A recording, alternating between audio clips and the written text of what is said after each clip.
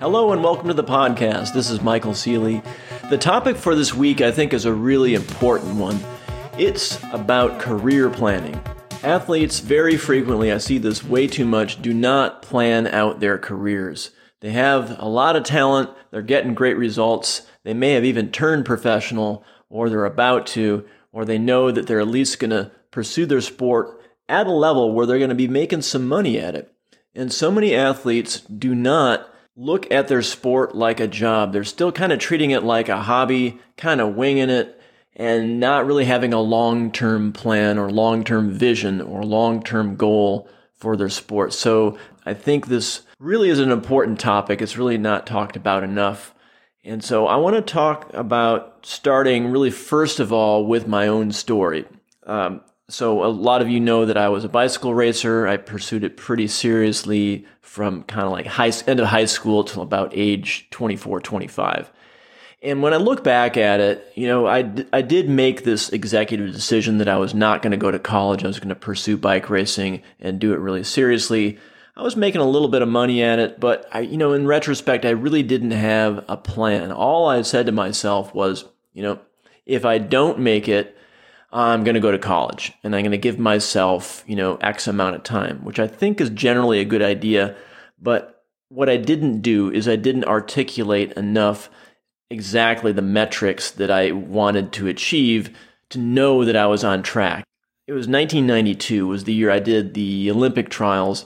And my idea in my mind was this was an ultimatum for me that I wanted to either become professional or get really serious about the sport, really, really commit to it, and this was going to be the test. And I didn't get the results I wanted. It was a pretty tough race, and I said to myself, well, that's it. I'm going to college the next year. And that's basically what I did. But the problem here with that plan is that it's really not articulated over a long haul. I should have made a plan basically at age 18 where I said, here's the trajectory that I want in my career. And so many athletes do not do that. The younger you can do it, the better. The story that really inspires me is Greg LeMond, the great American cyclist.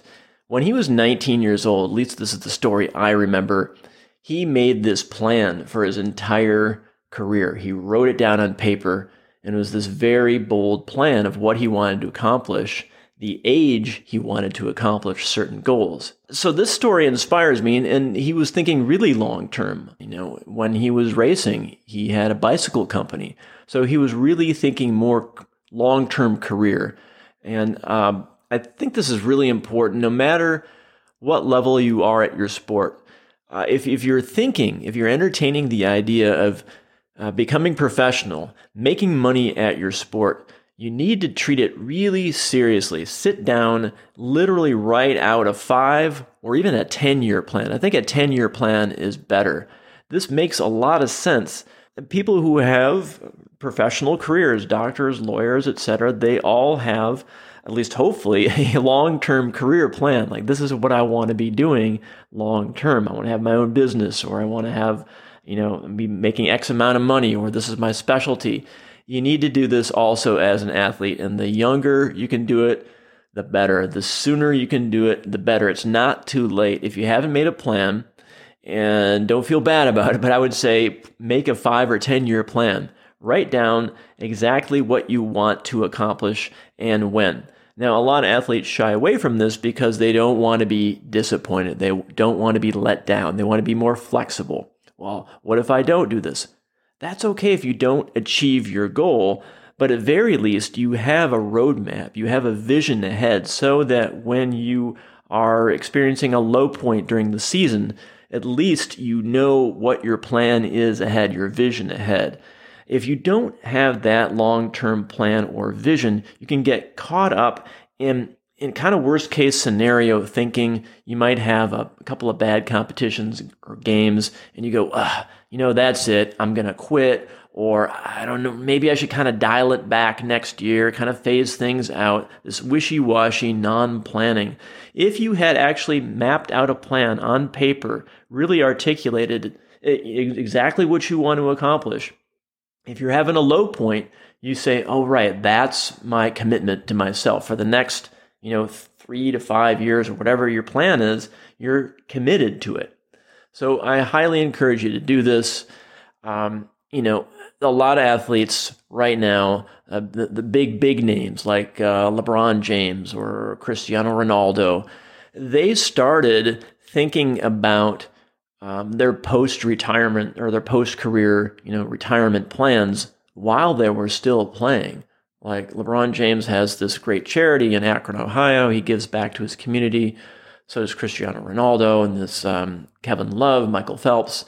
All these big names, they have these charities. They have, while they were playing, they had plans for what they're going to be doing after their sport. I would encourage you even to do that. Like map out everything you're going to be doing in your sport and even after. I think that's really important to have that long-term plan. Again, it gives you this sort of this solid feeling when you're caught up in the battle and being a warrior out there in your sport that oh, this is what I'm going to be doing next year and the next year and the next year. Like, treat your sport more like a career job and do things like networking. Don't just get results. That's important, of course, too, but we all know that you can get contracts and you can get money even if you're not the best. Sometimes personality wins, too.